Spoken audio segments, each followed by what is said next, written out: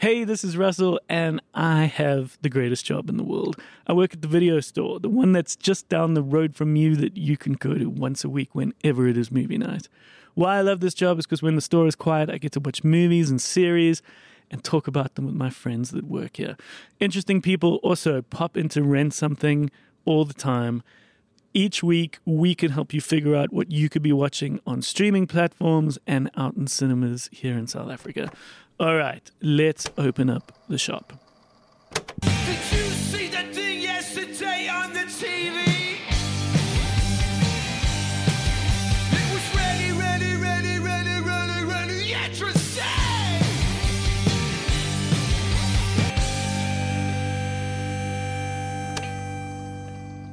Hey, dudes. Morning, Russ. Hey, Risky. We got Gaddy here, and we got Graham here. Hello. And it is the start of a new day here at the video store. Yeah.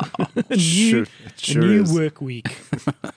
We have Snake, Yaku from Folk of Polisika, the drummer, who, known on his ID book as Yaku, but known by all of us as Snake, which is a very cool nickname. Right. The guy from the baddie from Simpsons is Snake. Oh, Oh. yes. Yeah. Which baddie? The guy was always like robbing stuff. Yeah. and Wasn't the like clown the bad guy? Krusty? Yeah. Well, I mean, he's not really bad. He's like sweethearted, but he's like the criminal of the show. Oh, no, wait. Who was the serial killer? Oh, that Oh, was Sideshow Sideshow Bob. Bob. Oh, That's Kelsey Grammer. That was kind of freaky, eh? Yeah. Okay, but anyway, Yaku is coming in to rent something, and it's a great chat because I'm a big fan of Forkoff and have followed them over the years, and it's been a great thing for especially myself and Gad to play a lot of shows with them. With A-King especially. And A-King as well, which is the other band that he was in. But being someone like the bassist Yeah. of Short Straw, you know, you sometimes don't talk to those folk necessarily in kind of media and in press, but they all do very interesting things. And you'll see what Yaku specializes in, which is mostly the looking after of Forkoff Lager, which is a very successful business in its own right. It is, Yeah. baby. Yeah, he put up his hand to look after that. But I just think it's cool to kind of hear from someone like the drummer who kind of famously is generally more in the back, more quiet, not doing as many interviews. Someone like Francois is great. He's a lovely dude, and I would actually love him to be on the show at some point. But I just had the feeling that someone like Yaku would be a great person to chat to. Also because, as I said in the chat, he's got a great knowledge of art and media and film. So it's a cool chat. But before we get into that, we have been invited to more and more screenings. Yeah. And Graham and Cole and I went to go watch Hypnotic. Do you know anything about it, Gad? All I know is Robert Rodriguez. Yeah, so Robert Rodriguez, who's famous for a whole bunch. Dust Till Dawn and Yeah. Desperado. I really loved Alita Battle Angel. I don't know how you guys felt They're about making it. a trilogy. They should, because Are they? Yeah, it's just been confirmed. James Cameron's producing. Wow. Because Because the first one didn't do very well, but people really liked it. It did better than people thought. Like when he was busy making Alita Battle Angel, there was certain sort of bad press Yes. and people were skeptical, but then they were quite largely won over. And I thought it was a really great movie. Cool. Yeah, I like that. And he's at Spy Kids, obviously. Yeah, he yeah. did some fun stuff and he's done some pretty daring stuff. He made that movie El Mariachi for $7,000. Yes. Which is Yeah, his Yeah. debut movie. And now he's made Hypnotic, which is this film that's just about to hit cinemas with Ben Affleck. I didn't really know about it, to be Yeah, honest. I didn't know anything about it going in. So I actually quite like the idea that for the most part, these distributors are inviting us to the films that need to be seen, that need to be spoken about, as opposed to the ones that everybody knows about that are kind of going to sell themselves. So it's cool to talk about these films. The best way to sell it to you, Gaddy, is that it's got a little bit of a Christopher Nolan Inception angle to it. So the idea is that we have these people who are hypnotics who can take hypnosis, but it's a little bit of a fantastical step further, which is that they have the ability to really have you believe you're in another world, like transform how your brain sees the world. Like a Jedi. Somewhat. And there's a very somewhat complicated, perhaps a little too complicated, but an unraveling of Ben Affleck's world around this kind of secret division of like a sort of CIA kind of level operation where these people are able to control minds. Okay. It's a great play on what you think you know is real, but what isn't real. And it's a little bit, do you know what, actually, it's very fucking Christopher Nolan. Because not only are these kind of inception moments where twists and things kind of move and change and kind of what his vision is, but it's a little bit like Memento. I never actually thought about it, which is this Christopher Nolan's first film where it's about memory. And is it not edited in a linear fashion? No, it's nothing like that. That was very experimental, and what made the film Memento, for those who haven't seen it, like honestly one of the greatest movies. Have you seen Memento? Yeah. But it's along the lines of like how you use your memory and how you remember things. It's perhaps a little too complicated, but I think convoluted is a better word than complicated. Perhaps, but it's cool. It's a good watch. It's kind of like we were saying afterwards. It's got a bit of like a throwback vibe to like late 90s, early 2000s sort of movies. Stuff like Enemy of the State and The Game and that sort of movie. If you're looking for that sort of thing, then Hypnotic sort of up that alley. Yeah, it's interesting and it's fun and it's cool.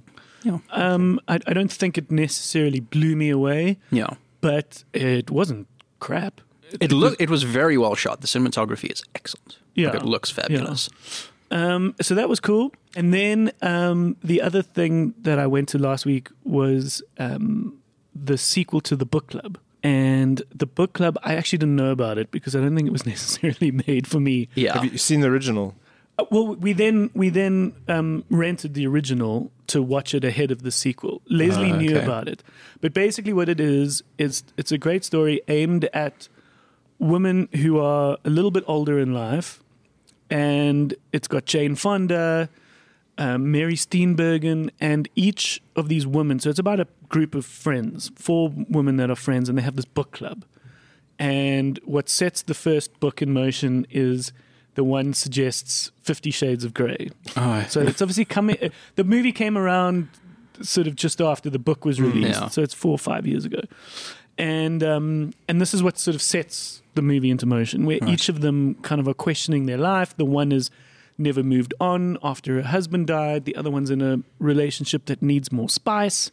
The other one's never settled down. So it's aimed at older women, and it'll play perfectly into their hands. But I love the fact that, I don't know whether you guys have picked this up, but from 35, you're considered older. Yeah. Right? Yeah. How old are you now, Graham? 37. You're 37. Okay, and Gad, you my age. Yeah. Wait, were you born 85? 86. 86? Yeah. Okay, so we're a year older than you. But come the time when we had to get vaccines, there's a reason why you had to get a vaccine from 35 onwards, because you considered older. Yeah. And I think you and I, all of us, are feeling this. I was like, I'm old enough. Morning. Yeah, I'm old enough. The point I'm trying to make is that, like, once you get past sort of 30, 35, you do look at life differently. Yeah. You are no longer a youth. And so a film like this, which is made for people who are older, you can appreciate it from 30 onwards, 35. So even though I'm not as old as Jane Fonda, I appreciated this movie. And it's a delightful, fun thing. And of course, now the sequel is the exact same formula. Oh, right. It's perfect. It's just a same cast. The chemistry is great. It's an ensemble that works, and I think this is something we can also appreciate just in general, is when you get the ensemble right. Those are the movies that we remember. Yeah. You know, the Oceans movies and, you know, to a degree. Is it another specific book that they read in this movie? No, not so much, but it's all centered around Jane Fonda now settling down and getting married, and then they have this kind of bachelorette party in Italy. Right. So it's about them traveling, and it plays into the idea that the pandemic's just ended, and so now they're going to go on this You're trip. not still dealing with 50 Shades. No, they've since moved on. But there's lots of other cool stuff that we can talk about. Some new shows, new seasons, which we can get into. Things like Sweet Tooth, which has got a new season. I also watched a bunch of other cool movies. Cool. But I think the day is going to get started now. We're going to have customers arrive, one of which is going to be Snake. So we'll get into that. And then after that chat, we'll, when the store is quieter again, we'll chat more. Lovely. So Cool. Stick around for that. Let's get into it. This is, should I call him Snake or Yaku? You have to call him a snake. Yeah, that's kind of I didn't even know who you were talking about. All right, this is Snake popping in to rent something. How's it? Good. Welcome to my house. Thank you for having me. It is such a lovely house because it is surrounded by you. It's unmistakably you. Yeah. It's unmistakably a member of Fuck Off Belisika. A lot of folk of lager merch around and a bit of a grungy undertone. No, but it's there's, what I've always admired about you is your incredible photography, and Thanks, that is around us. Your great, Oh, yes. mostly black and white, Mostly black and white, yeah. great photography. That's what I think kind of joined me to you Initially, sort of initially. we did the limited edition thing. Yeah. Yeah. So being a great artist in that regard, I reached out to you to do something with limited edition Yes. when I started it in 2018, because we do T-shirts, but also art prints. And I think I originally thought about an art print, and then you thought, well, why don't we put this art print on a T-shirt? And it was this great photograph from Fokoff, and then between you and Fokoff, we got behind it and we sold it out by the morning. Yeah.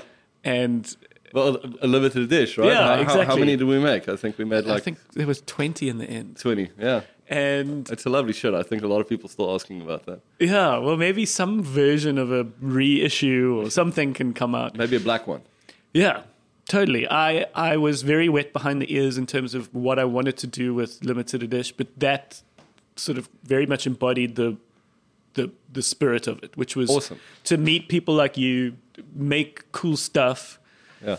and just kind of get to know people. I'm surrounded by these talented people. It'd be great to just make, And make engage physical. them. Yeah, Actually do, it's one thing bumping into someone in a backstage area and having a chat about, the weather and what the alcohol situation is in the backstage area. It's a completely different thing. Yeah, well, Maybe the extent of our conversation was probably like, "Hey, man, cool show." That's exactly. kind of it. Great set. And then when I met you later in that week to give you your copy of the T-shirt, like your version, or for other people or something, we hung out at someone's braai, someone's birthday, and we were drinking some Harris van Deventer. Yeah. some lovely fuck off lagers, I think so. and I realized just how awesome you were. Hey, thanks, man. That's very kind of you. I've always And liked you.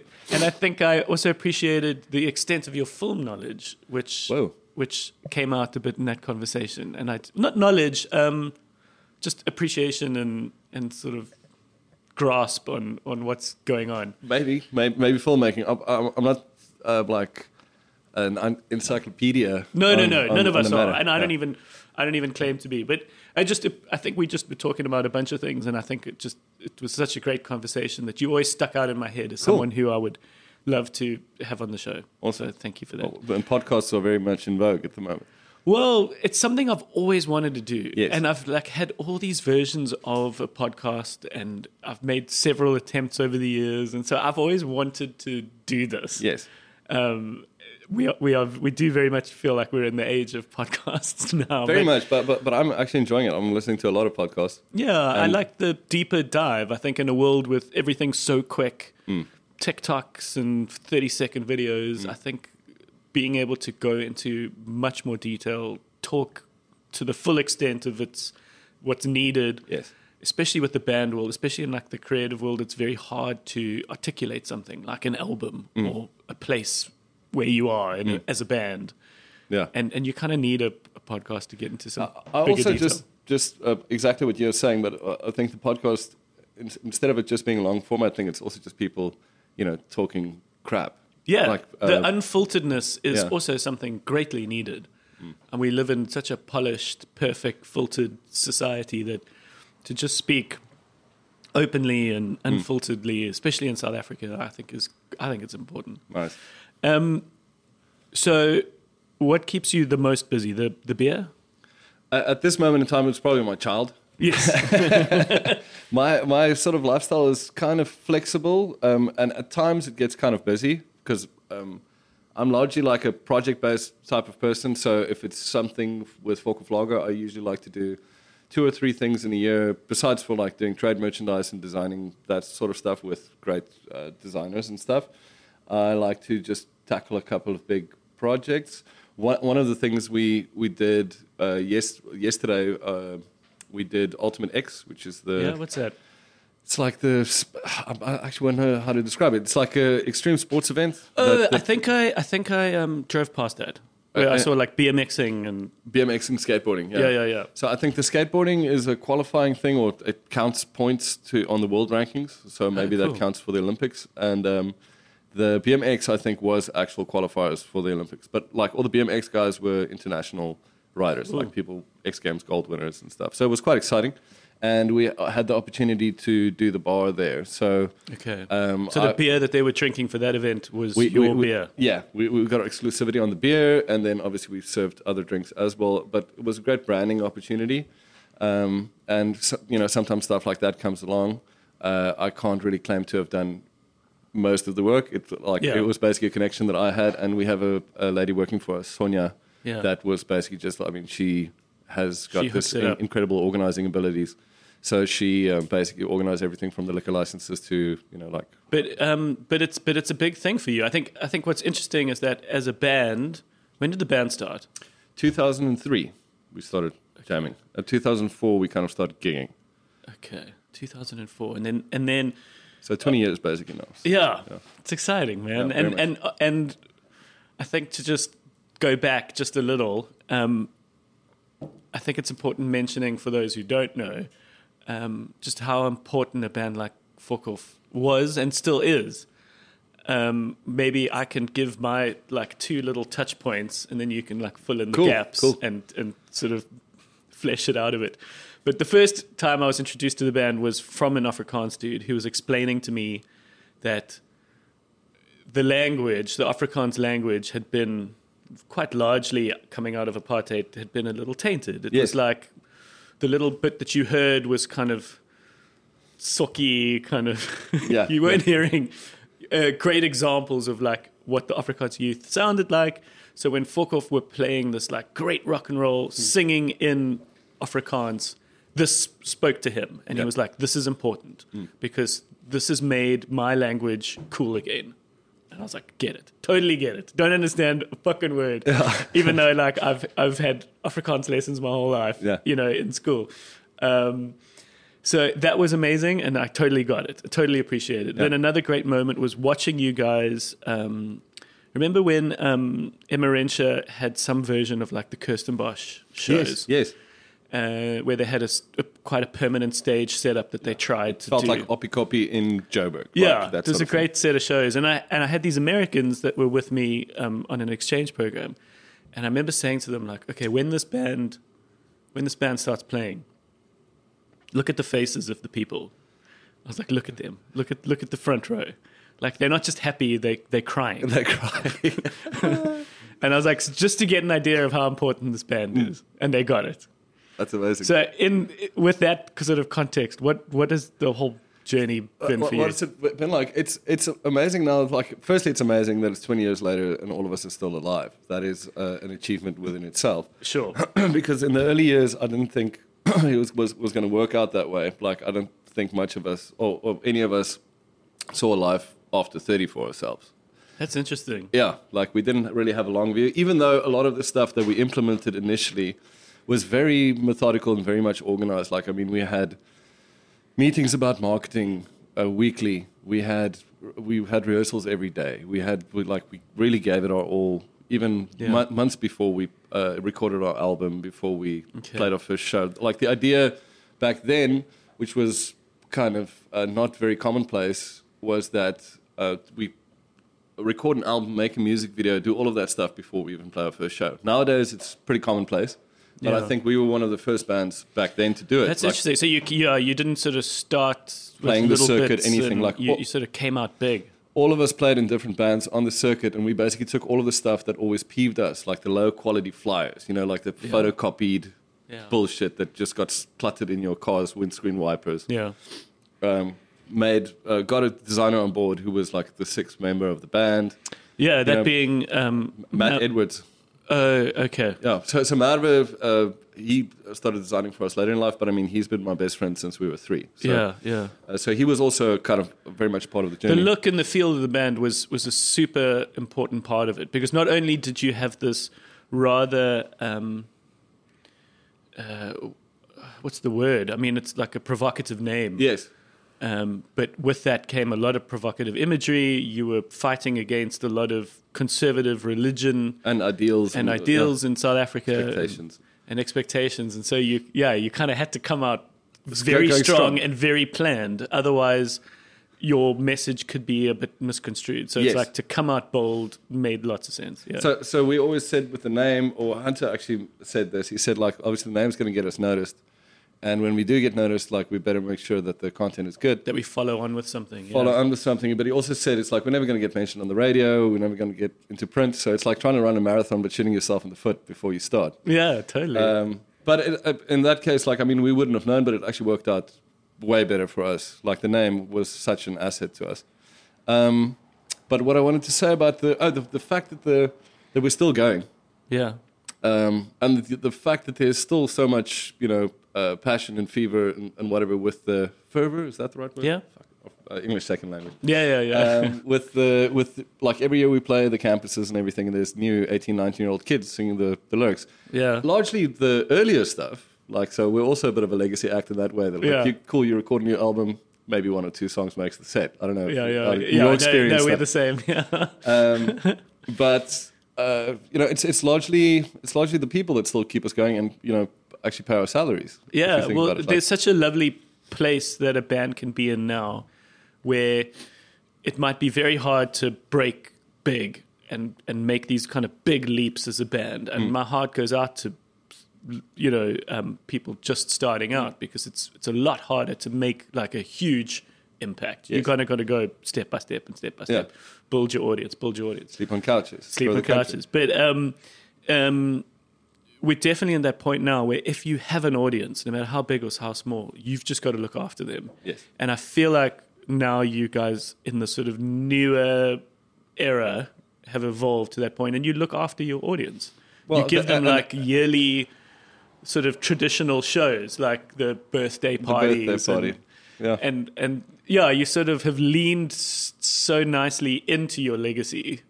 Which Yeah. I think is a good example of what a band can do. It kind of feeds into itself. Like, Wynand has been very excellent over the years of keeping all the content, all the stuff. Like, because in the early years, this is way before Facebook or any of that stuff. Well, way before, I would Yeah. say probably 4 years before. Which in our days is way before. Yeah, it's way before.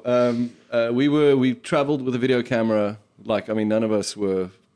It was one of those camcorder type of Yeah. things, like a little digital DV tape camera, and we documented everything. Like, Yeah. everywhere we went, everything we did, and as time continued, we kind of drew more people that were in the creative field that wanted to travel along and document stuff. So, Wynand's been excellent at keeping the archive, and I mean, that in itself is kind of a what do you call it, an achievement, because Yeah. with hard drives and stuff, they go bad. You have to do backups of backups. Well, technology changes. I don't want to think about it because it pains me, but I was that guy, and I had a whole bunch go missing in a house robbery when I was on holiday, and I was just so stupid that I had the backup in the same place as the laptop. That and also it was happens to us. Yeah. And I lost a whole bunch of short straw, rehearsal stuff, I mean, that demo stuff recordings. is invaluable. And like, they're gone forever. It pains me. it still it is gets what me. it is. Like you're saying that stuff's gone. Like, Vaynant has access to all that stuff. So every year, whenever we're like around an album time or around a big tour or something, he releases some archive footage and little clips, and the people So really cool. enjoy that stuff. And for me, it's also very fun to watch because a lot of that stuff I haven't seen myself. Even like I haven't watched through all this stuff. But a similar thing to you, what you were saying now is we also did on the last full-length album we did, which was Self Medicasi 2017. We also decided beforehand, cool, we did this big crowdfunding thing, and we decided, cool, let's also do that again.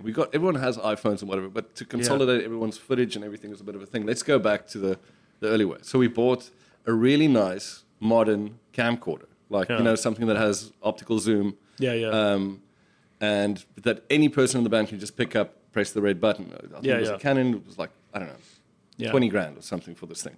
A nice, like something people used to shoot skate videos with. And we had this thing, and we documented the whole duration of the album. All the shows in that time, everything. And then Vaynant also had some renovations done at his house. Oh, no. And one day, just like after the guys left, he opened up the one drawer, all the hard drives, the camcorder, all of that stuff gone. Fuck's sakes, man. So, I mean, it was a big It's so part. annoying because you almost want to, you always have these fantasies like when someone could steal your phone back in the day when like a SIM card was important. Now so much is not resting in the SIM card, but you wish you could just be like, hey, like, just, you can have my phone. Yeah, Just take the camcorder. Like, take the camcorder. We don't fucking need that. But like the hard drives mean so much more to me than they'll ever mean to you. Yeah. Like, please. Yeah. Dude, it's like I listened the other day, Band on the Run, the Wings album. Yeah.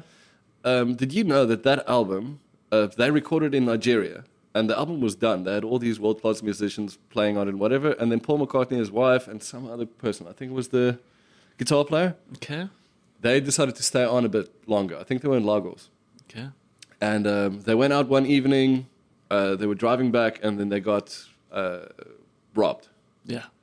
But one of the things that was stolen was the actual tapes. Master tapes. The DAT tapes or the magnetic tapes, Yeah. gone. Master tapes, gone. So then they decided, well, they're going to have to record this album. So just the three of them re-recorded the whole album. Yeah. So Paul McCartney on drums, whatever. So the version of the album we're listening to is the three of them playing. Oh, wow. So there's out there somewhere, I don't know, or maybe it's on a landfill somewhere. Yeah, it's probably just gone. Yeah. That's the worst part. But I mean, just imagine finding that thing, the original. Oh, wild. Yeah. Okay, so sorry, then just one quick thing, just because we've been speaking about beer, is obviously with the success of the band, you guys have found these, at least two, I'm sure there's plenty more, but at least two really amazing ways of kind of capitalizing, I guess is the best word, or kind of like branching out and doing stuff with the name Fuck Off. So in our time of playing with Fuck Off, like 20 years, we initially took a break in 2006, end of 2006, 2007, because, I mean, we were touring the country, had sold out shows. I think maybe looking back at it, if you look at the flyers, and like 10 Rand cover charge is probably not the smartest idea. Yeah. But we kind of just couldn't afford to, keep on doing this. We decided to take a break. But what ultimately happened is all of us started different bands. Okay. And taking Folk off the market and starting up these new bands, we obviously put a lot of energy into the new bands. And then the people came around. Like there was MK came out. We already, God knows where we were playing our music videos, like off our website. I don't even know. So that's YouTube like the wasn't sort around. of South African MTV. Yes. Yeah. And they obviously didn't have a lot of videos. We had videos on hand, and those videos are publicists sent all of our music videos to this channel. And I think for the first week at least, that was basically our channel. Like, I think 6 music videos or something other thing. Yeah. And that did massive things for us. Yeah. And then all of a sudden, like the festival organizers started calling again. Like, hey, can we get the band back together again? And then kind of we started playing again, but with the side project bands, which wasn't also, again, it wasn't something that was thought of before. Like, hey, maybe if you play in more than one project, you can maybe pay your rent. Yeah. So that started happening. And afterwards, people were like, yeah, I mean, that's brilliant. You start up different projects. Like, it just kind of happened that way. Yeah. And knowing that kind of became the next thing. Is, okay, it's possible to make a living in music in South Africa, but you're going to have to need multiple sources of revenue. Yeah. And that's why the beer thing came about actually in one of the first sort of I told you we had those marketing meetings where we were discussing ways of getting our name out there even before we played a single note. Like we actually had a full attended crowd before anyone has heard our music. Yeah. I think still one of the most important things is like even our friends, we didn't even play our music to our friends, but they knew we were working on something. And I still to new bands, I tell them, they ask like, how do you get your name out there? I'm like, if your friends, your immediate friendship group isn't massive fans of your band, then you're never gonna get an audience into a room. Like those have to be the people that are your disciples and go out and tell like, hey, have you heard my friend's band? You know, that's the kind of totally. Anyway, to get back to the beer stuff, a friend of ours, David Fourie, who was the original founder of Ramfest. He bought into a craft brewery called Sir Thomas Breweries. And David we've got a biography out, and he read in the biography that one of the things on those initial marketing meetings itinerary was, to kind of just bring you up to speed, back then we had a rule, nothing is preposterous. You write down whatever you think, and then at the end of the meeting, we decide which ones are feasible and which ones will probably do something. And then obviously certain ones just chucked out. I think one of the ideas back then was to have our own beer, and then we'd like discuss. It's like, how can you do that? Okay, pineapple beer. Yeah, okay, but won't you need a liquor license for that? And taking all that stuff on the road. I mean, surely some of those bottles will break. It's cool that you had that idea so early on. Yeah. And then David was like, hey, do you guys still want to do that? And I mean, this was in 2014, I would say. Yeah, which is in the height of that craft beer sort of wave that came to South Africa. So we said, cool, let's do that. And like everyone else, I think the initial thing was just it's FPK beer and song lyrics for different variations of beer. I think we had a pale ale, we had a amber ale, we had a Weiss beer. Yeah. We had a Weiss beer. And we had something else. I can't remember. Yeah. But the sort of initial attention that got, like our website sort of crashed. Just the amount of people wanted orders. And I mean, it was a primitive thing. Like it was bottle conditioned beer, hand labeled, everything. So we couldn't keep up with the orders, and it was quite expensive. Like we were actually like craft is expensive to the point where like a lot of and most of those craft breweries aren't around anymore. Yeah. Like not that the demand has necessarily changed. It's just that like the bubble burst where people realized how expensive it all was. Exactly. How expensive it would then have to be for people, and then people like eventually were like, yeah, exactly. That's the reason why the big boys in South Africa own the market. Like they just have the economies of scale that like it's ridiculous. But anyway, so we did that, and it was doing very well. And I remember still speaking to those guys about like them expanding their brewery and maybe getting a cold room so we can do a lager, because I mean, let's face it, us as South African drinkers, like lager is kind of our thing. Like that's kind of all you really need. It's just like a good drinking beer, session beer. As they call it. Short Straw played the Clarence Beer Fest a few weeks ago, and I've drunken so much of that craft beer over the years, and it's heavy. It's like getting a big plate of home cooked food. You know, it's like sometimes you just need a sandwich. Exactly. And I remember going up to the first brewery and being like, okay, guys, something light. It's a hot summer's day. Like something light, please. Try this double chocolate IPA. Yeah, the guy was like, oh yeah, I got you. And he gave me this fucking like heavy beer. I was like, no, man, I think I threw it out. I was like, no, I want something light. I found like a light, almost like a Radler. One of the breweries did that, and I was like, that's what I'm going to drink today. But the heavy alcohol craft beers are like mind erasers. I remember when And Union opened up in Cape Town, and I think it was one of the first sort of beer houses. They were the first sort of one that was doing it on a decent scale. And it was quite a popular place to go to, and everyone was going there. And I just remember within the first weeks just hearing stories of like, oh, I lost my car keys, or I passed out in the street in like Long Street. Yeah, this guy got mugged, and like. And people can't remember anything. And then the only correlation between all those stories is, they were at An Union to begin the evening. Yeah. Because, like, I mean, you hit those things, they're delicious. Especially those big champagne bottle ones that are they were like... big beers, yeah. They were 11% alcohol. Like, in Japan, we found these drinks called Strongs. Yeah. They're 10%. Oof. And they're like they're almost like a hard, seltzery... I don't know what they are. They're like sort of juice. Yes. Like a cooler. Oh. I don't know what they are. Alcopop. I don't know what they are. Yeah. but they're just called strongs. And the word strong is really big. And we've Sounds learned genius. in Japan, you have 2 of those, you cooked. But isn't it's kind of encouraged in Japan, like to if you vomit or whatever, it's not like so seen hard. as a. Guys go so hard. But They it's do not seen everything as like a public embarrassment. No, not is really. that No, Korea? What is it? like it would not be strange to be at a restaurant at a certain point in the night and have like one guy be completely naked because he's so drunk. And it's like it's almost like clockwork, like because what's, But he's also very respectful. He's completely naked, but he's like, oh, yeah, he's a bit like ashamed. No, it's just you just see the guy and you turn around, and you're like, and he's naked. It's weird. amazing. I love that. But yeah, this is one band that we've played with that every year has delivered some form of very strange, often nude moment. Yeah, but do you think that's kind of an influence because you guys obviously play with the punk bands?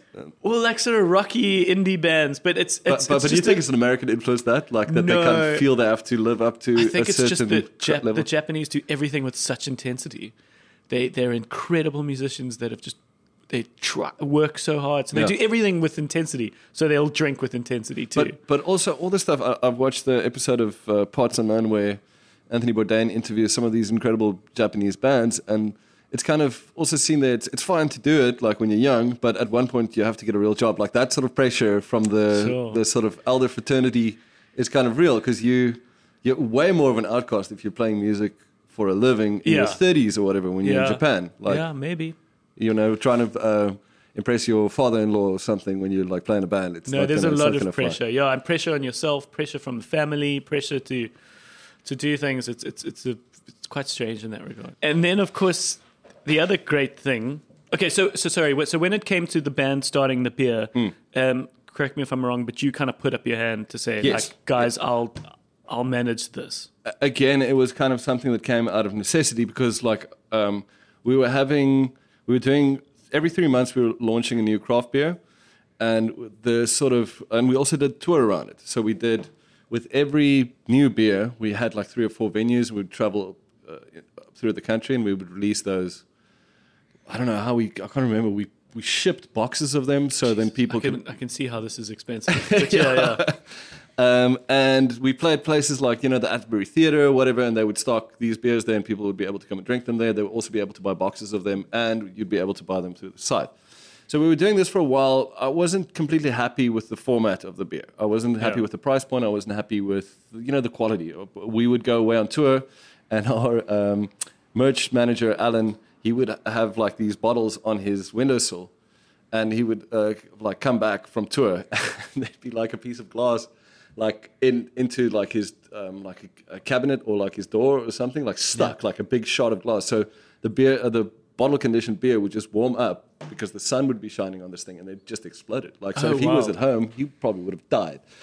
So that stuff like that just irked me a bit. And what also happened around that time, I'm also a member in A King at this point in time, and we just kind of released our last album, and things were going well. We were winning some awards, Salma and whatnot, and then Laudu, our singer, basically said, because he was also acting as ensemble member in Black Sails. Yeah, I remember that. Yeah. Season 2, Season 3, and they had a talk with him where they wanted him to kind of be main cast for Season 4, which meant that he would, from January, he would have to be on the lot 5 days a week, maybe sometimes 6. So that would completely put any touring opportunities out the window for us. So he basically gave us, I think it was September of that year, he basically dropped this on us, and we were like, okay, cool, well, it sounds like a good opportunity. I mean, Yeah, for you him, never- it was a lot of money, like be able to do a down payment on a house, that sort of thing. So we're like, cool, we're not going to stand in your way. I think with all of our band guys, it's always been kind of the thing. If someone needs to do something, you've got to give them space. Otherwise, you won't be able to survive on the road. You have to be able to listen to each other. So that put me in a bit of pressure because Francois around that time was also, doing really well with his solo stuff. And he basically also had a conversation with us just before that saying that he would dig if we maybe did a little bit less on the Folkhoff calendar so he'd be able to do more stuff. So I was like, well, now I'm in a bit of a corner here. Yeah. So I thought, cool, what can I do? And then I thought about, cool, there's this beer thing. And I had a friend, Jason Cedarwall, who had a beer distribution company called Craft Liquor Merchants. Yeah, we know Jason through the Bioscope. He was one of the first guys to arrive going, I can distribute craft beer to you. And we're like, great. He sort of had it in the back of his Land Rover. He was gave us some darling beers. And very sweet guy. He's a lovely guy. He doesn't like me a lot anymore after the way things worked out. But I mean, that's one of my big regrets in life. Yeah. Anyway, he was very interested in distributing Folk of Lager, but the price point was never right. So I had a meeting with him. I called a meeting and I said, listen, I want to be able to do a lager. Would you maybe give me some guidance? I want to be able to do a break-even analysis. Dust off that old BCom degree of mine and see if I can do a... So was there a BCom degree? There is a BCom degree, marketing BCom degree. But Lovely. I think this is so interesting that, someone called Snake, who plays for Folk of Pelisica, he's talking about like break-even analysis. Oh my God, yeah. But also you have to remember, it was something I did my first year at varsity, flunked. Second year we started Folk Off, and then we went from there. My mother being an academic, she's a professor. Yeah. She basically said, there's no way in hell you're not going to get your degree. Okay. So I basically had to pay my own way to do my degree, but through UNISA. Yeah. And I can obviously, because she'd be able to tell me, okay, cool, these are the sort of credits you need to be able to get your degree.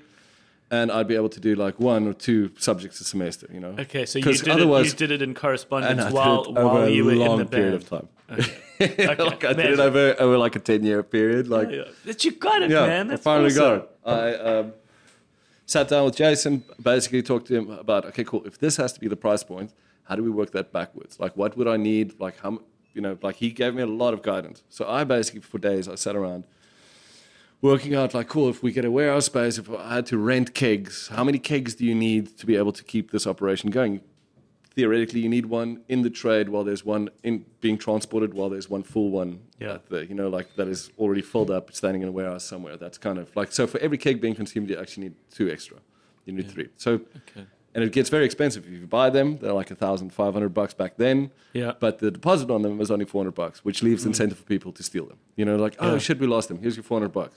You can make it's a bit of a racket. You can make money off. Anyway, so I did all of these calculations, and Jason actually at one point, after I had like 2 sort of ideas to pitch to the band, which were going to be really kind of cash intensive, he's like, well, let's find someone to do contract brewing for you guys. Let's find someone. And I was like, what about the kegs and what about the warehousing and all this stuff? He's like, maybe there's a way we can, get around that.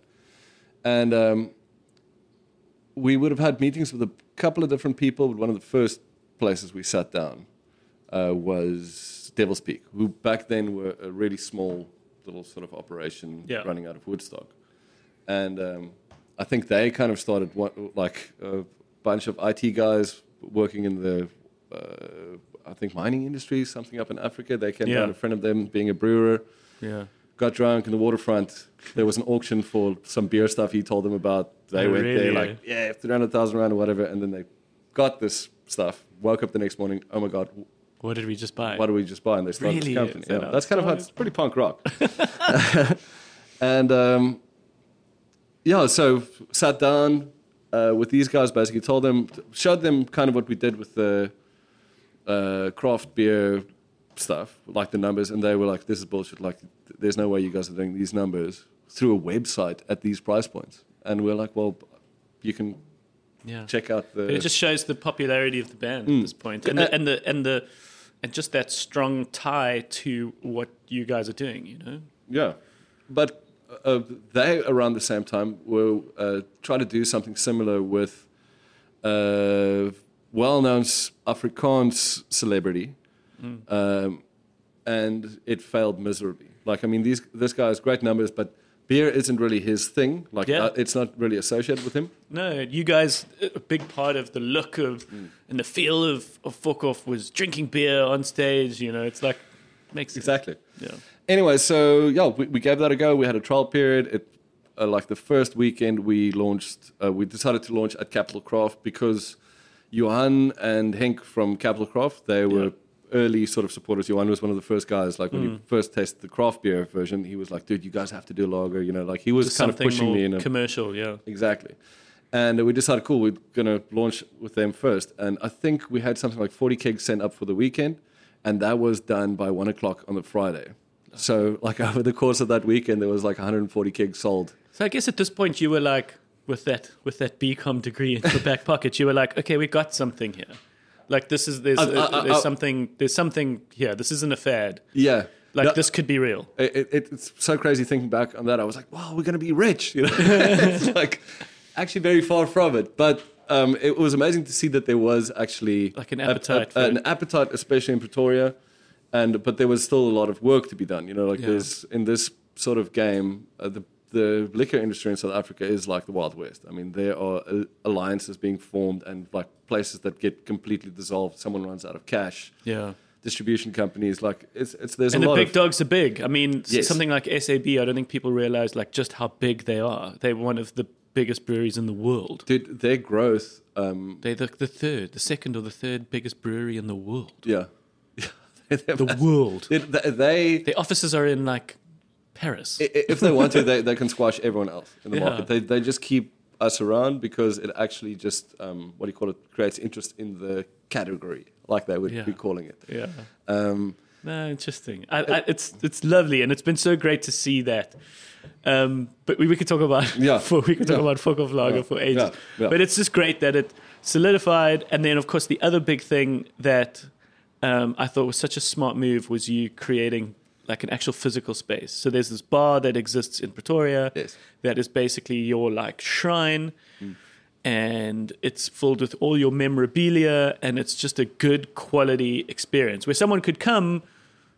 I would imagine everybody knows the band, but I mean, you could just be there and have a great time. But of course, it's this kind of museum to the band, which only so many bands or acts. Not even a band thing. So many acts could actually do that, and I think it's a testament to your cult, your sort of cult status as a band. That there's enough paraphernalia, there's enough artifacts, and I just thought that was such a smart move in legitimizing what you guys have done. Yeah, so that also, it was one of those things where once we got national distribution for the beer and everything started going well, it's like, we should start a bar. I mean, like, because you would go to a place that sells your beer and you would go, well, this is awesome sitting here and it's awesome supporting the places, but it'd be nice to have a place of our own, because you would see like the Striped Horse Bar in Muizenberg, or you would see like, you know, the Castle Lager Bar down in, what's that? It's not Harrington Street. A lot of these kinds of things are generally quite pop-up. Yeah. Like you hear these things of like a Foo Fighters bar that gets set up for the weekend or something. But we actually looked at that as well. Well, the Foo Fighters one was one of the ones. There's a Kiss one and all kinds of ones. But yours is permanent, and I think that's also a nice, bold statement where you're like, this isn't a pop-up. Yes. Like this is showing that we're here forever. And I mean, it also just kind of happened because we were having those conversations for a while, and then we bumped into Robert Pereira, who we've known him for years, and he used to do Arcade Empire, and he basically just sold that. And we were like, how would you like to do another bar? And he's like, well, he's actually already got another bar. So we're like, we told him about this thing, and he's like, well, that's something different. He might be interested in doing that. Yeah, he's the kind of guy who would jump at that opportunity. Yeah, and I mean, he's a lovely human being. I love him. And so we got started with that. And I mean, like, again, most of the work, that's completely his sort of wheelhouse. Yeah. Like, he knew who to go see about which permits. Like, he had, doing scouting for locations. Yeah. And talking about location, I mean, we have that location. We basically, when we opened, it was a year of trade, and then COVID happened. Yeah. Yeah, that's right. Yeah. And then, we were doing super well, and the area, like the area where the bar is located, was seen as, it had its heyday. This is in Pretoria. In Pretoria, what's the street? I don't know, but you can Google it. It's there. It's Linwood. It's the longest street, I think, in Pretoria. It feels that way. Sounds about right. Yeah. Google that. We can have that fact checked. But the area that used to be a very popular area, and I wouldn't know which era. I think it probably would have been in the 90s somewhere. Okay. That's before Hatfield Square and all those places. Apparently, that was the place. Like Liam Lynch, who I always thought, like when I was younger, like Liam is old. Like he used to tell me that him and Hanu and like the older cats, they used to go there and like fights and I don't know what else. But that strip, a lot of people, like all the guys we know, like Johan and all those people, everyone was looking to that place, going like there will be a revival of that strip, and I think everyone was waiting. Who's going to do it first? And then when Robert decided to take that place, which so happened to be a church right before we took ownership of it. Oh, wow. That's amazing. It's like the Such a great Church sort of Jesus Christ, Pretoria. It's such a great sort of juju around what the band started with, and lovely. Okay, that's cool. It was actually perfect. And so we moved in there, year of trade.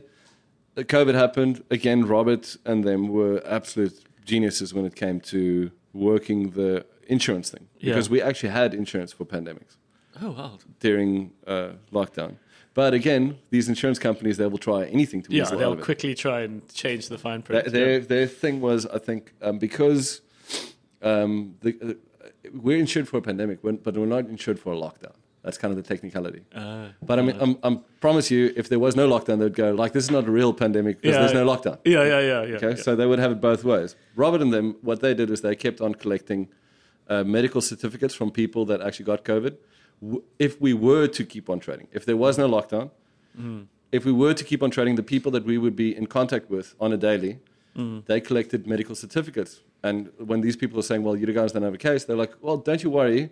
If you guys are saying there would have been no, if there was no lockdown, we would have been covered, then these medical certificates would have been handy. So let's just wait for what the outcome is on whether the lockdown is the thing, because your case is still not proven. Oh, God. Okay. So then you could check these guys coming back every week. Okay.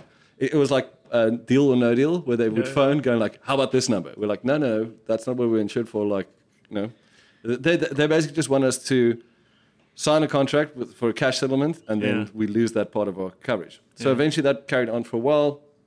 A week before the alcohol ban ended, we eventually settled with them for very close to the full amount of what we were actually supposed to be insured for.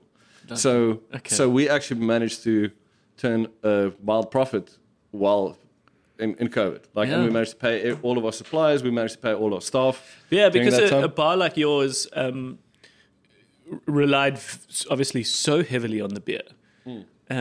Like a place like yours doesn't necessarily make money off the food. Dude, the price we're selling food for, like, it's ridiculous. Like, you can buy a burger there for $40. It's what we sell it for. It's like that's wild.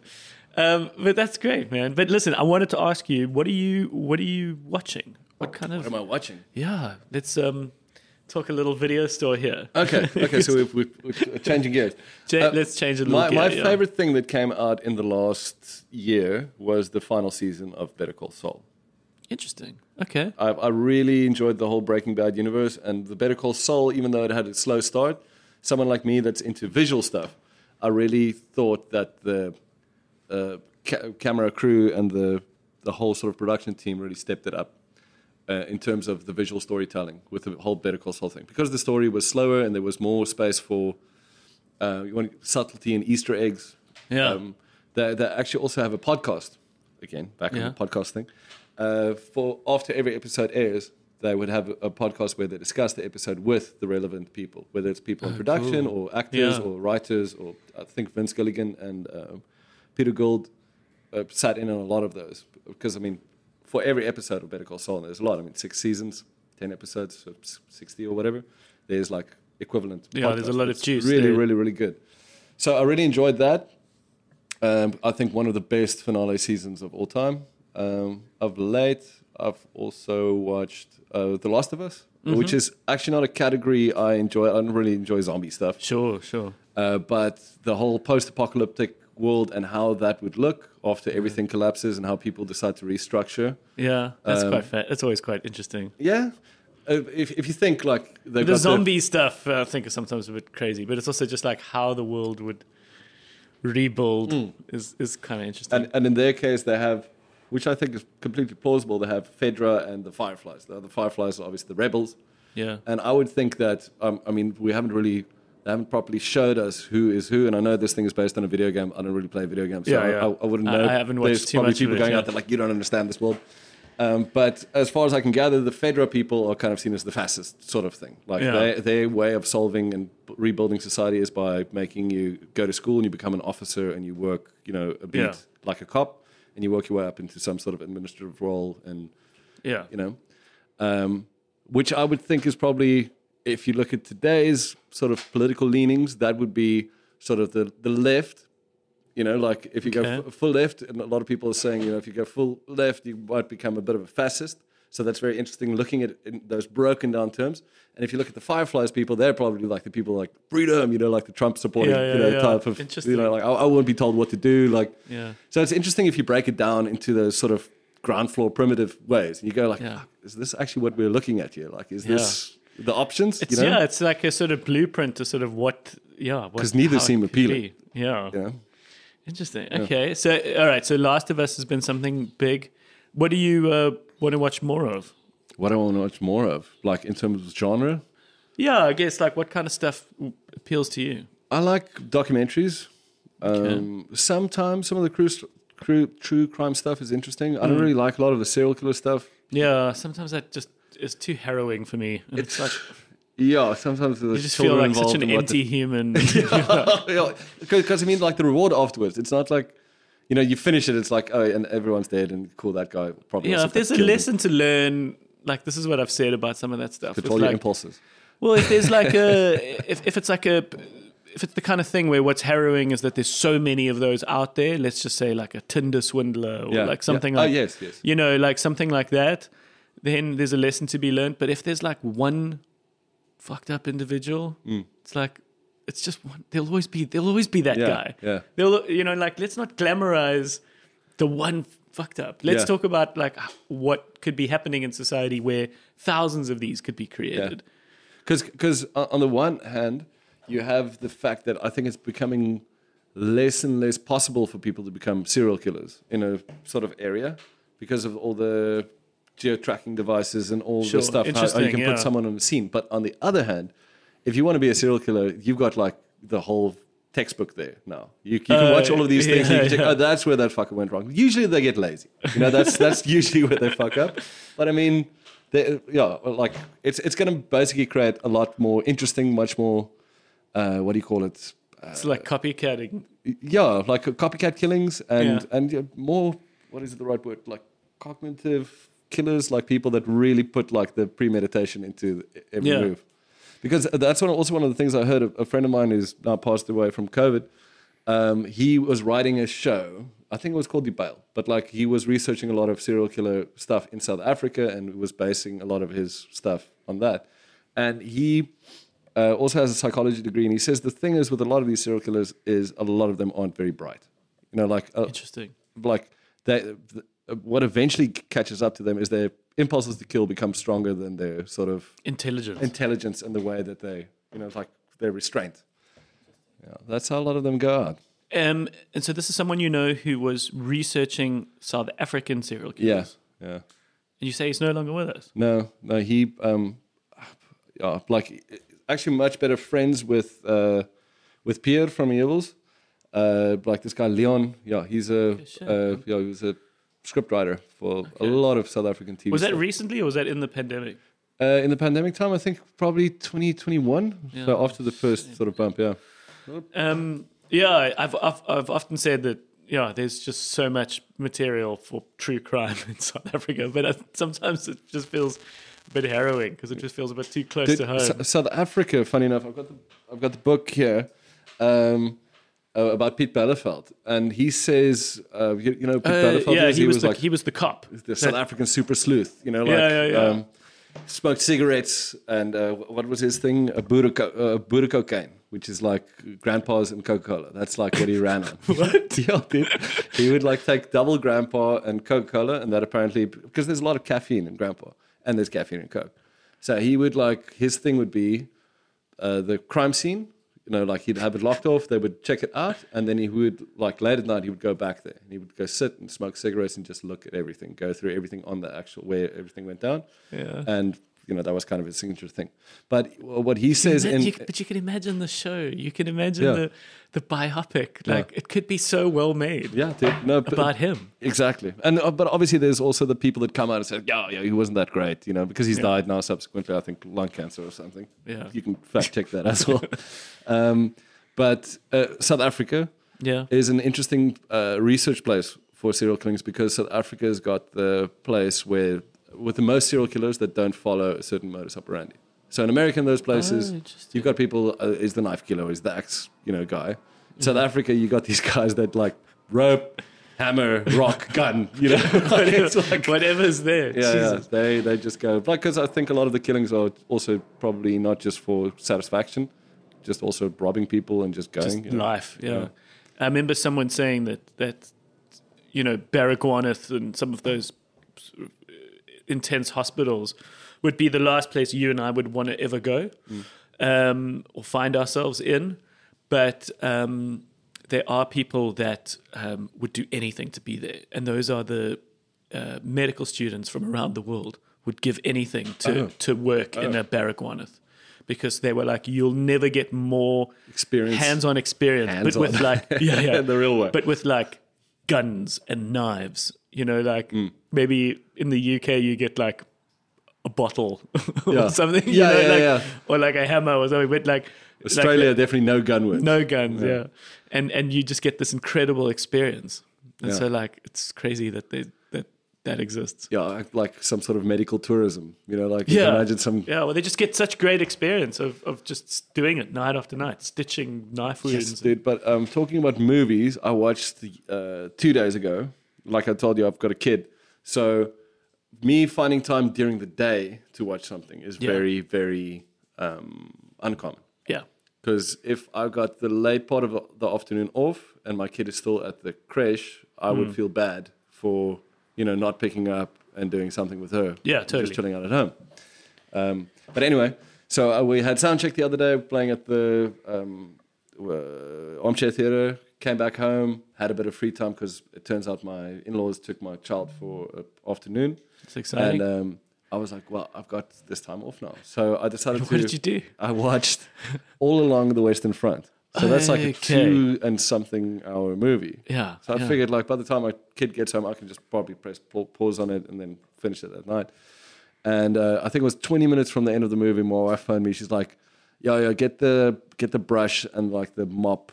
Like the kid puked all over the car. So I had to pause that movie, got out, went out into the rain, took a baby seat apart and just scrubbed vomit out of it. But anyway, that's not the point of my story. That movie is super. Have you watched that? No, not yet. It is incredible. Okay. It is such a bummer, but it's so well done. Okay, And what do you mean by bummer? It's like it's a depressing film. It shows you the most the hell of war. Yeah, it's World War One. World War One. Yeah. And there was an original, and they've since remade it. There was an original that came out shortly after World War II. I think it was in the 40s or the 50s. Oh, really? I We need to didn't know check that. that. Yeah. Okay. I also found out there was an original Scarface. What? It's an aside, but How does that guy feel after the second guy just knocked it out of the park? Yeah. Okay, so you've seen that because that's one of the Oscar films that I haven't seen. Yeah. Was that did it come out on cinema or was it straight to Netflix type of thing? I don't know. So did you watch it on Netflix? Yeah. I didn't know it was on Netflix. Yeah, I'm a bit of a noob in that regard. It's really, really good. Like, just not to spoil anything, because I mean, most of the grit comes from the war stuff. Yeah. But it basically starts off with these kids. You can see they're super excited. Like, there's I think what was promised or told to the people living in the cities, especially these private school kids, which I think these are the guys that they follow, that they kind of fake their or at least the one kid fakes his dad's signature to go to war effort, enlist. Yeah. to enlist. Yeah. And you can see these guys are so excited, these 4 guys, in the training, like getting their uniforms and being on the bus, going there, and then they go to the front lines, and then within like the first 5 minutes, they're like, I don't want to be What here. did I do? Yeah. Like, I remember shoveling someone shit out of a trench. there is. were centuries of the might of the British Empire and everything that it did, and there was some thing I saw, a YouTube video which was basically like what almost kind of ended so much momentum for Britain was the amount of quality people who died, quality young men who died in World War One, and it was both the sheer amount of them and the sheer quality of their brains. Like, they weren't just sort of factory workers. Yes. That single-handedly like toppled the momentum that this country was going to have, and has kind of never been quite the same since. Yeah, in terms of like completely believe that. by sort of mid-century, 40s, 50s, they sort of started seeing the result. Yeah, the It's trench. interesting, yeah. But, They were sort of never quite the same again. But this one is interesting because it follows Germans. So you're on the viewpoint of the Germans, and the Germans obviously Interesting. being kind of the most modern economy or whatever in Europe now, whatever. But a couple of years ago, the Germans were still very much seen as the bad guys. They were the Nazis. And so it's interesting to watch something from World War One where they weren't the Nazis yet. Yeah. I think the Social Democrats were the guys actually calling an end to the war at that point. Okay. Yeah.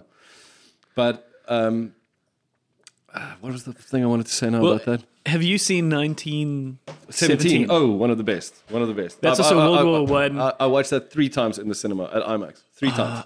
Oh wow. I watched it once in IMAX, and I just loved the fact that here was an IMAX movie that just showed off in such a subtle way. Like, not only was it just beautiful shots, but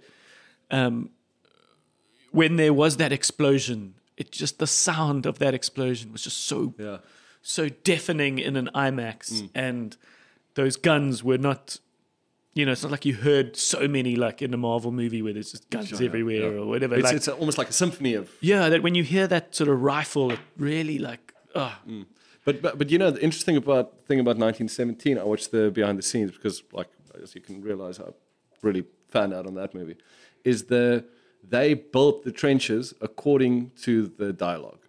So they would map out an open field, have the actors rehearse their lines while walking and running and whatever, and then go, okay, cool, this seems like this is a 20-meter trench, or this bring in is the excavators or whatever. Like, and they were But just what's like, so "Let's amazing move this." about that movie is that for someone like myself and you went in probably knowing its biggest gimmick, let's call it a It's gimmick, kind of the one shot is the fact that this movie is made to sort of be one continuous shot. Yes. And we knew that. We watched it. We loved it and appreciated it. But then what was so interesting is, like, my parents watched it and I was like, and how amazing was it that it was one shot? And They were didn't like, realize. They were like, what are you talking about? And that's what probably made it so special. But I mean, you're And there. I remember Like, that year thinking like that should have won. I don't remember what did win. I think La La Land won or something Was like it that. Wasn't that it year? that? I Oh think no, it was no. after La La Land. La La Land and Moonshine, Moonlight.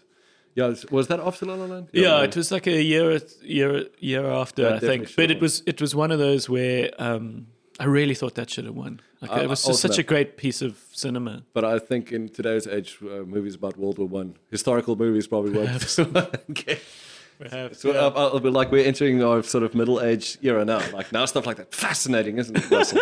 Fascinating. I read this book on history the other day. Yeah. No, it's good. You're expanding your mind. You're learning history. Yeah, I must say, I've grown up in a house where my dad has always been a great admirer and reader of historical books. And, My dad as well. yeah, and it's one of those. It sounds a bit cheesy to say, but it's true that you can kind of learn a lot about today by the past, and like how Very much. people Bit of choose Paul to do Marley there. things. Like, just to sort of tie back to our pandemic speech, it's like, I don't think it could have played out in any other way. I think humans would have naturally done everything the exact same way. Damned if you do, damned if you don't. Yeah, Like, there's and no right everyone way. would have, there would have been 1 or 2 countries that would have been like Sweden, like they were.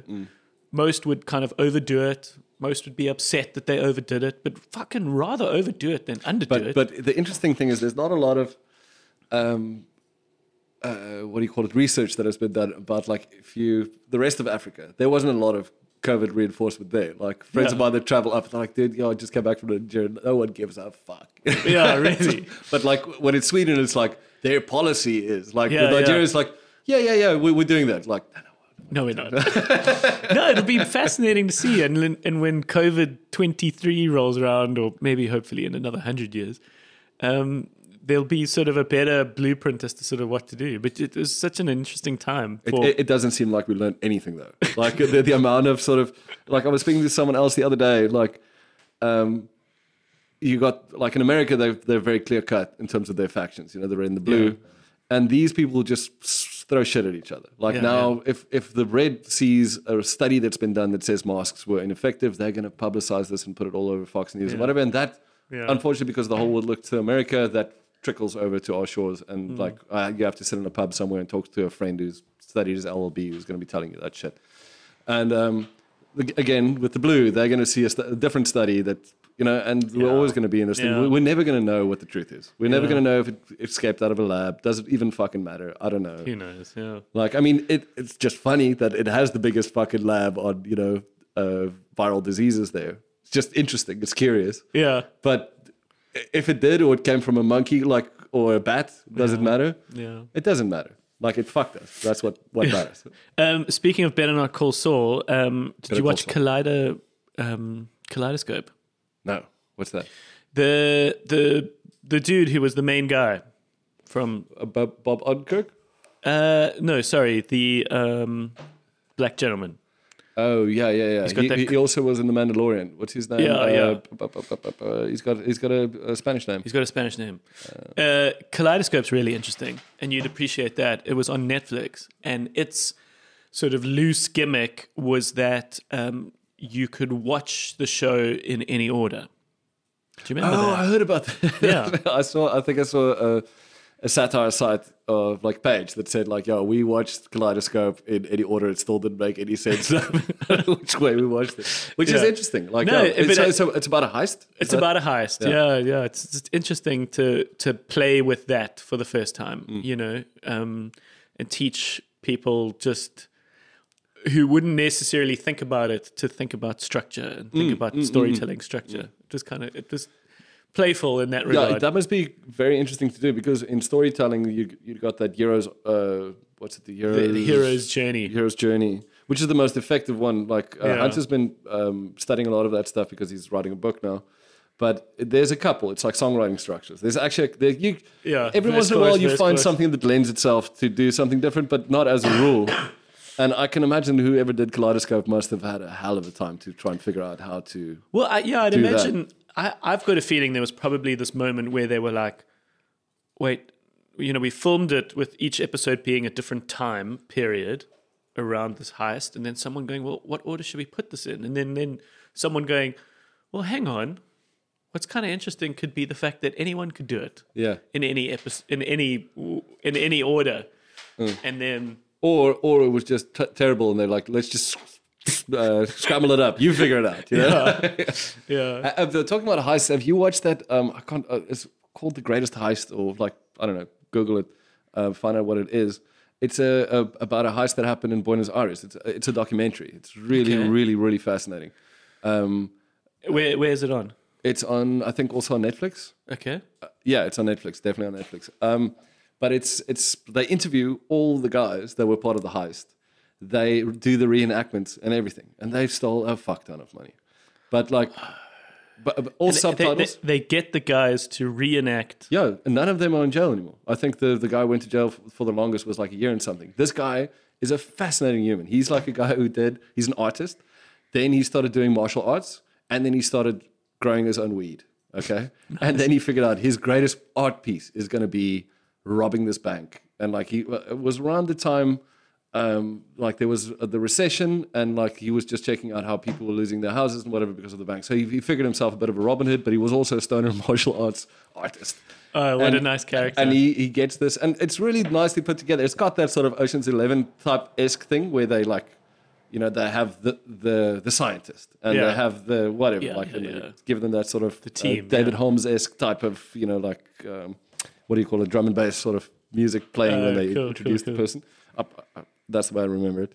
But it's super, super good. And no one that I've spoken to have watched that, because I think a lot of people, they would turn on something because I think it is Argentinian production. Yeah. So they're like, it's subtitles, fuck that, I'm not watching it. But this one was really good. Okay, so you must give me the name of it. Bank Robbers, The Last Great Heist. Magic. Well, here I am getting something from you to rent instead of the other way around. Hey.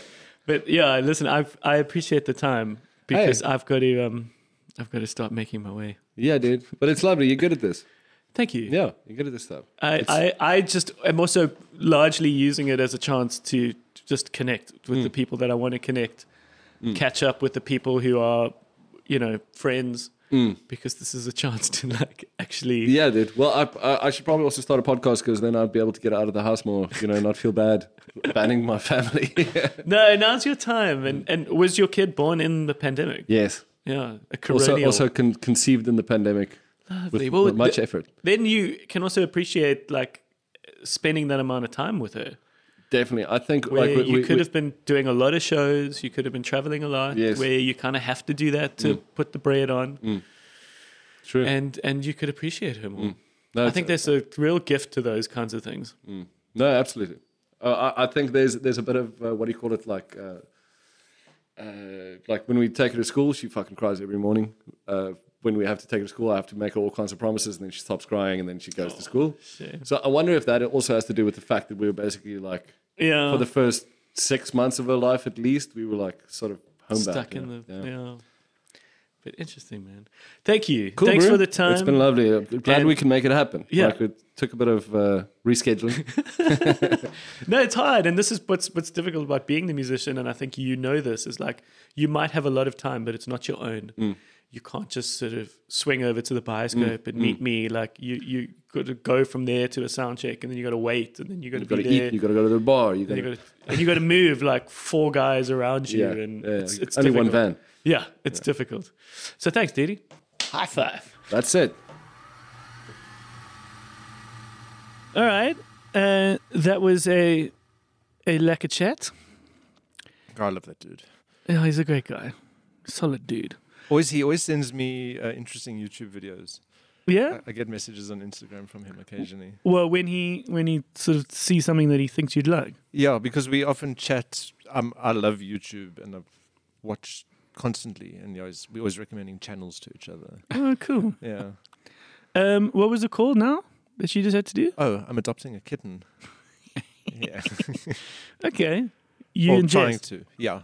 A little ragamuffin with a deformed tail, which is already named a bunny, and apparently we can't change it. All right. The cat's called Bunny. Bunny. Because it's got like a bunny tail.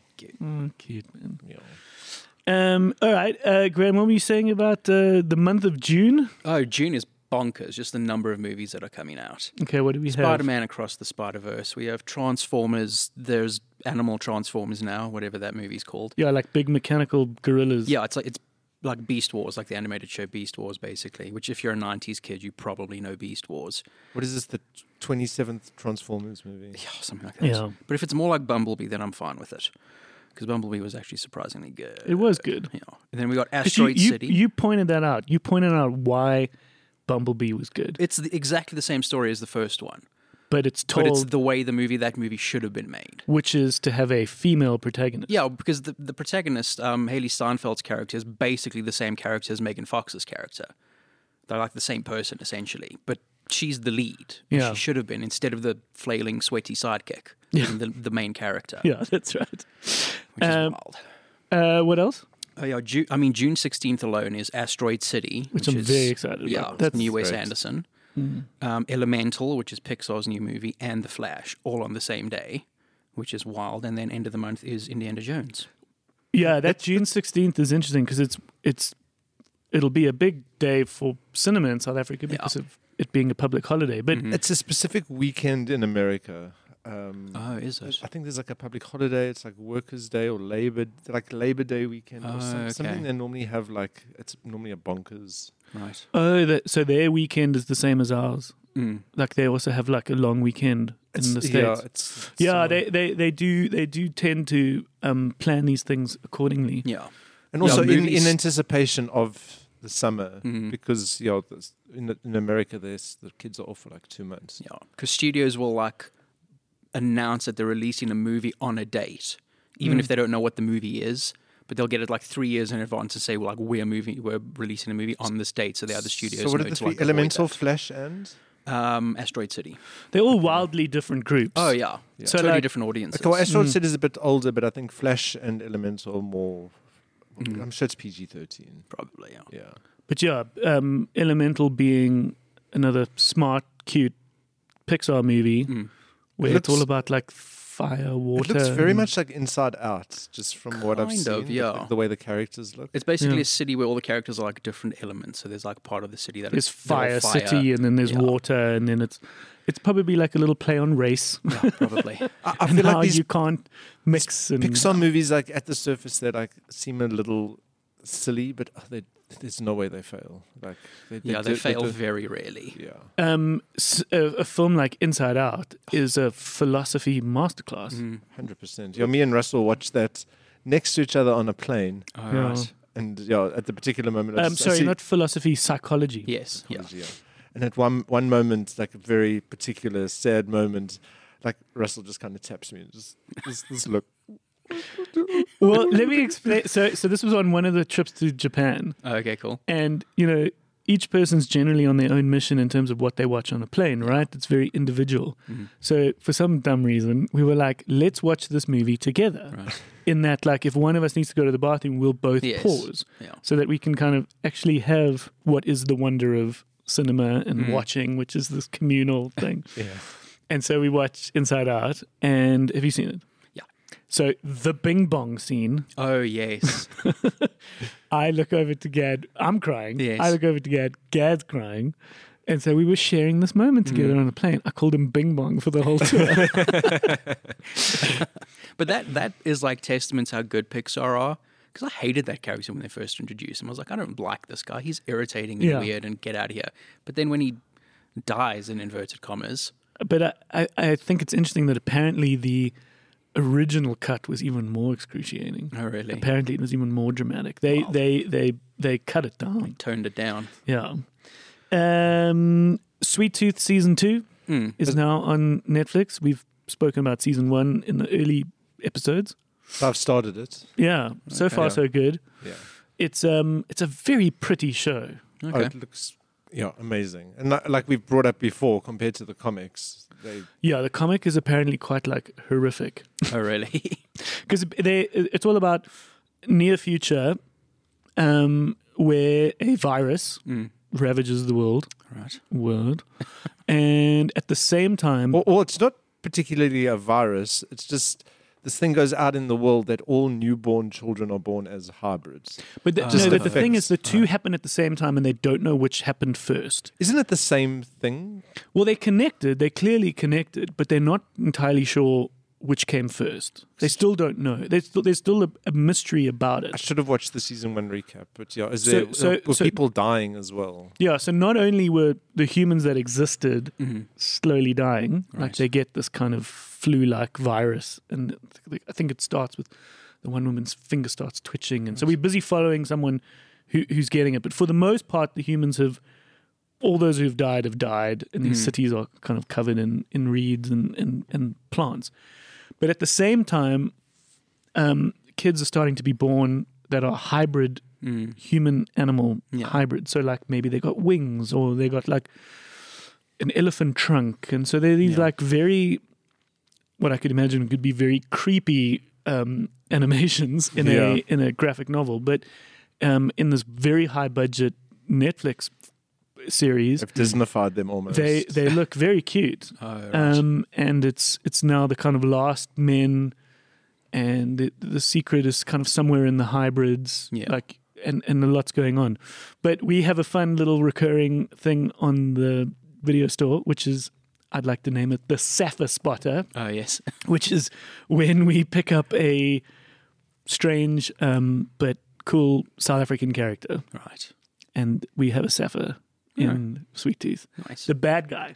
Well, we're not quite sure how bad he is, but he's the It might be dude. good in the context of everything We else. don't know. We don't know at this point, but he seems really bad. He's the dude with the cool glasses and the beard.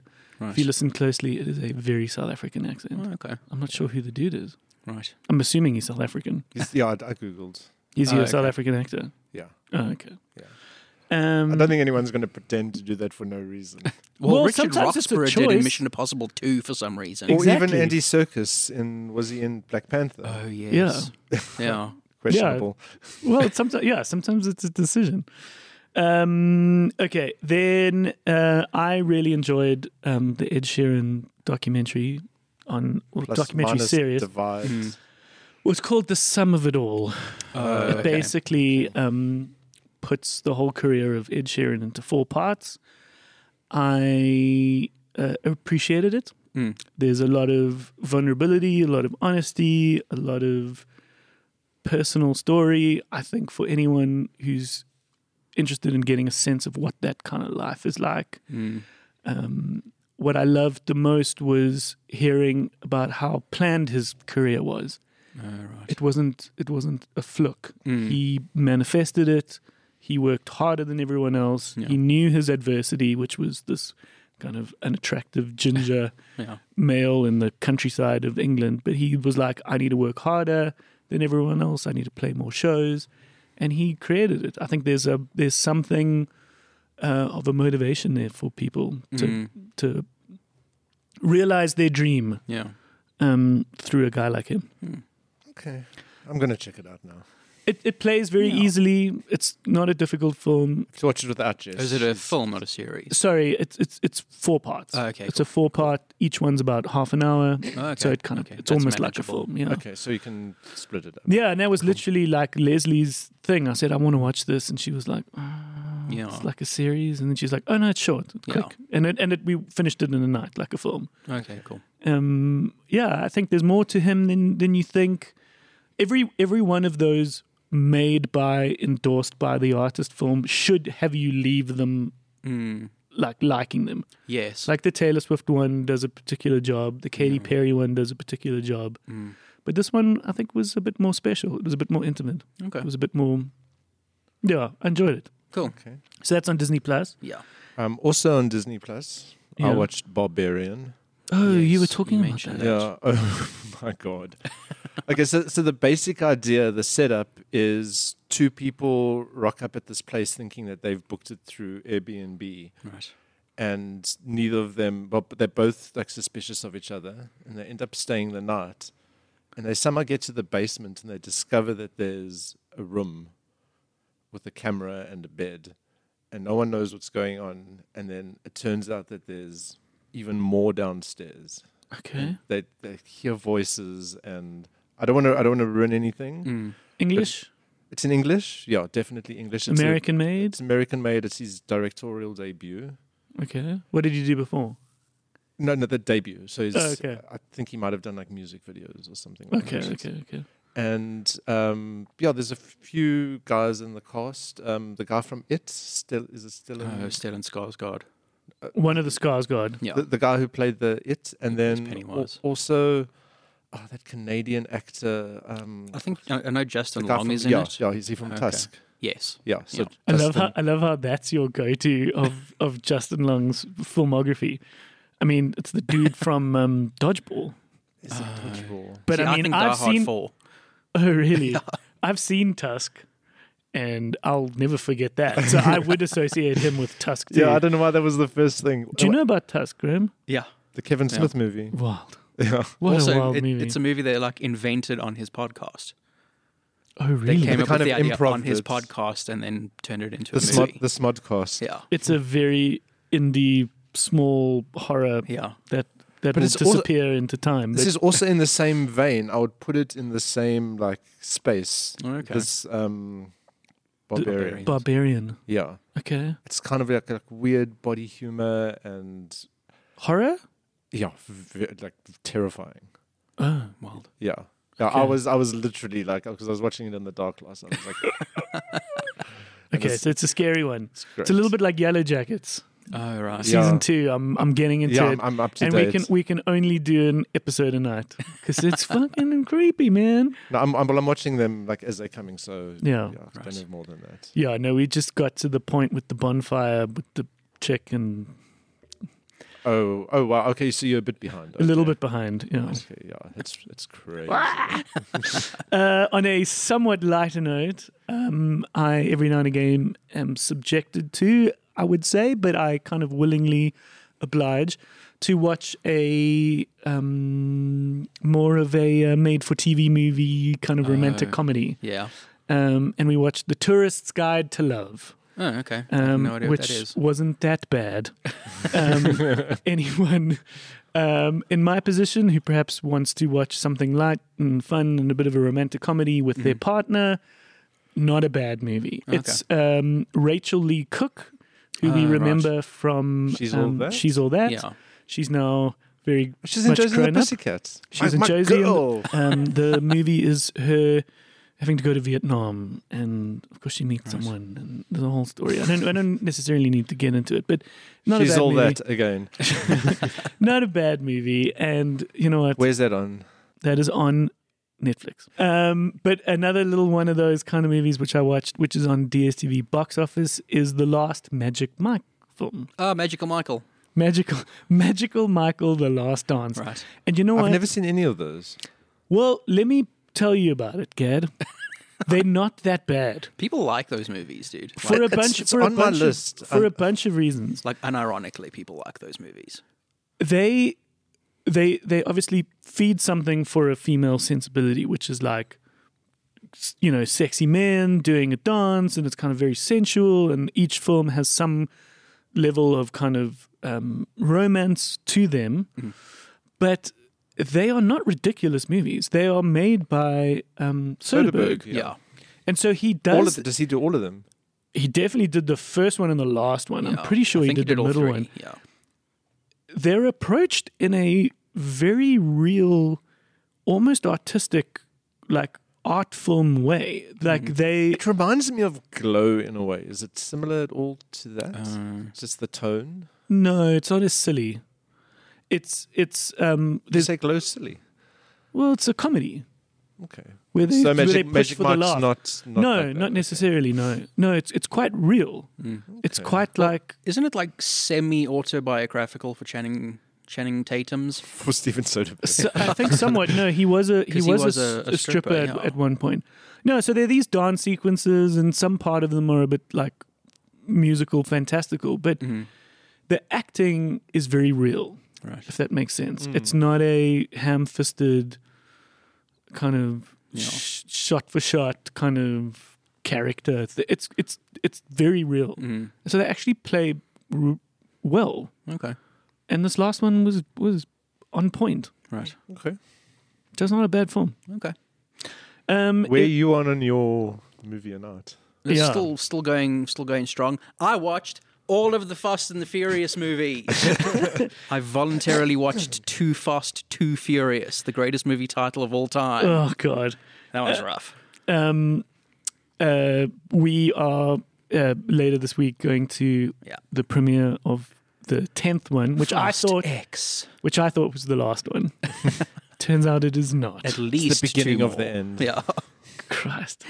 But no, it's a thing we've spoken about a lot on the show. That It's made billions, right? So much money. no, there certainly is a formula which is working. There's a strong argument that perhaps we've peaked, and Oh, that yeah. perhaps these movies are, unless there was a dramatic evolutionary change, which I don't think there would be Probably not. because they've got their formula. Yeah. But that formula is getting a little old. Yeah. I mean, in 20 years' time, we're going to start getting crossovers of all these. So it's going to be Too Fast, Too Transform. Yeah. Yeah, they're getting a bit silly, but perhaps they're the way past silly. sure, yeah. I think But, they peak. 5 is genuinely a good movie. Fast 5 is a properly good movie. which one was that? That's the one where they steal the safe. In at the Brazil. end. Yes. Okay. Fast 'Cause 5 that's is like a a euphemism for. Let's ignore that. It's the You worst all can title. imagine the action that Gad just made. But it's like, it feels like a sort of more natural, like, continuation of the series. Because the first Yeah. one's about stealing freaking DVD players. You know? Really? Yeah, that's what they do. They're like robbing the trucks. And they have like DVD players and TVs and shit in them. Right? So when they can't came out, they were remember. very So the expensive. fact that 5 is like a heist movie makes sense. Yeah, But and it's that's when when they the- get into like, I think about 7 is where it basically turns into like a spy movie. Well, it also becomes quite family drama Yeah. in a sense, Which is sort why of doing it somewhat revengey, doing it somewhat. It's why I really dislike the 8th one. I hate that movie. Which one's the 8th one? Okay, so they spend like 4, 5, 6, and 7 on this whole like family thing. It's all about the family. Yeah. It's about this team of people, right? And this team of people are like, they're greater than the sum of their parts, you Yeah. know, and this like specific group of people can like achieve impossible things. Yeah. And then 8 comes along and goes, nope, actually, it's just Vin Diesel, because that's the one where Vin Diesel goes like rogue, and he's working with Charlize Theron's terrible hairdo. Yeah. And she has cornrows. yeah, the two of them team up, whatever. Oh, because he was keeping it a secret as to why he needed to go rogue. Yeah, for some reason. Why the fuck didn't he just tell them? Yeah. That's never justified why he doesn't like, and that would have been cool at the end if it had been like revealed that they were in on it the whole time. Yeah. I would have been totally fine with that. But the thing is, like, he's like stronger than all of them put together. He's smarter than all of them put together. His car's stronger than all of their cars put together. Do you know what it reminds me of? It reminds me of I think it's Louis C.K. talking about Matt Damon writing Good Will Hunting. Yes, I remember this. And so the whole thing was like, we know that Matt Damon and Ben Affleck wrote Good Will Hunting. Yes.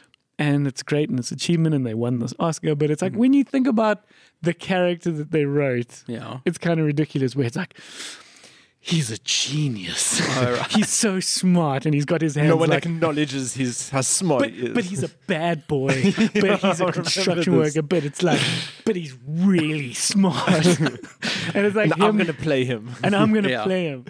And he gets the check. And like, all of So random trivia. I think I mentioned this too. They got paid a certain amount for Good Will Hunting, like 100, and then they split that, and they each bought a Jeep Cherokee, Right. and then they rented a party house, and then after 6 months they were broke. Wow. sounds about right. You know, But- in that movie, they wrote, here's an anecdote, they wrote a gay sex scene in the script. In Good Will Hunting. In Good Will Hunting, because when they were shopping it around, they realized people weren't actually reading the script before rejecting it. So they wanted to make sure whoever accepted it actually read their movie.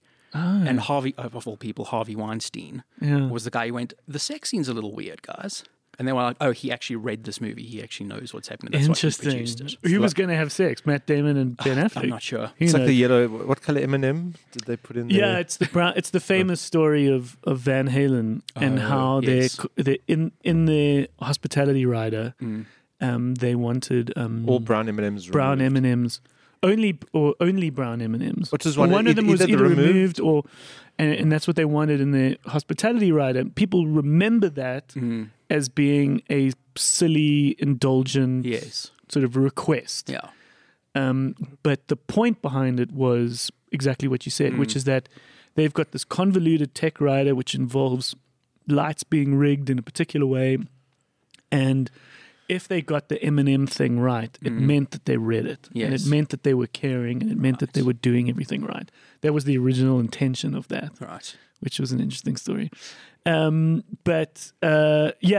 Fast and the Furious is wild. Yeah. And Bonkers series. and the whole thing, which I had to get a refresher on, was Yeah. that he had a relationship with the chick in Brazil, the Yes. blonde woman, She was the like cop that was working with The Rock in the first one. and they had a 5. baby. Yes. Okay, so that baby at the start of 9, because I'm now watching 9 ahead of 10. God, and so the kid that they're protecting in the beginning Yeah.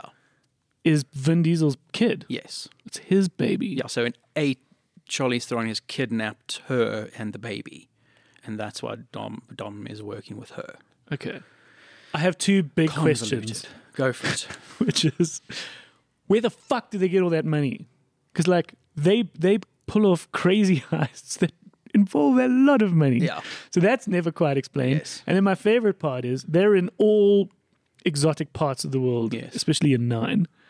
And he has his car, Yes. a very specific car. Yes. Which is not like, oh, I really like Mercedeses, so I could rent those at the airport. Look, it's definitely possible to take your car to a different country. Normally it's on a boat. It takes a Yeah. while. Exactly. It takes It's weeks. ridiculous, and it's fucking expensive to do that. Like, it's very indulgent to be like, we quickly need to do this operation. Let's get my car there. Everyone else would be like, can you do it without the car? Just get a rental, dude. yeah, like, how important is it that you have your car? Also, like they're really good at somehow figuring out ways to use cars in scenarios where cars would be like a hindrance. Yeah, well, I need to finish 9, but I'm now at the point where they've just blasted into space. Yes. In a car. In a by the way. car. In a car with a rocket on it. So it's got this it kind has of to be about cars. Back to the Future. Where are all of the movies available to stream? 9 is on Showmax. Okay. So that's the one that I'm watching now. But what was so funny, and I just want to come back to this, and perhaps this is the sort of sign off, is like why we're talking about Fast and the Furious, is in lockdown, it was glorious that myself and Cole were staying together. He was my housemate, and we used that as a time to watch all the movies that we'd really been putting off. And so, not putting off, but the ones that we should see. Yeah. And we went about it like two real film geeks going like, this week we're doing film noir. Right. And this week we're doing South Korean films. And we took it very seriously, and it was arguably what kept me sane in lockdown. But there was a moment deep within our cinephile adventure where we just stumbled into Fast and the Furious and we're like, yeah, fuck. And now we got to keep going. And we watched all of them. And it was just one of those where we were like, I guess this is its success. Is that it's just there, and it's easy, and it's fun, and it's just a part of our lives. Yeah.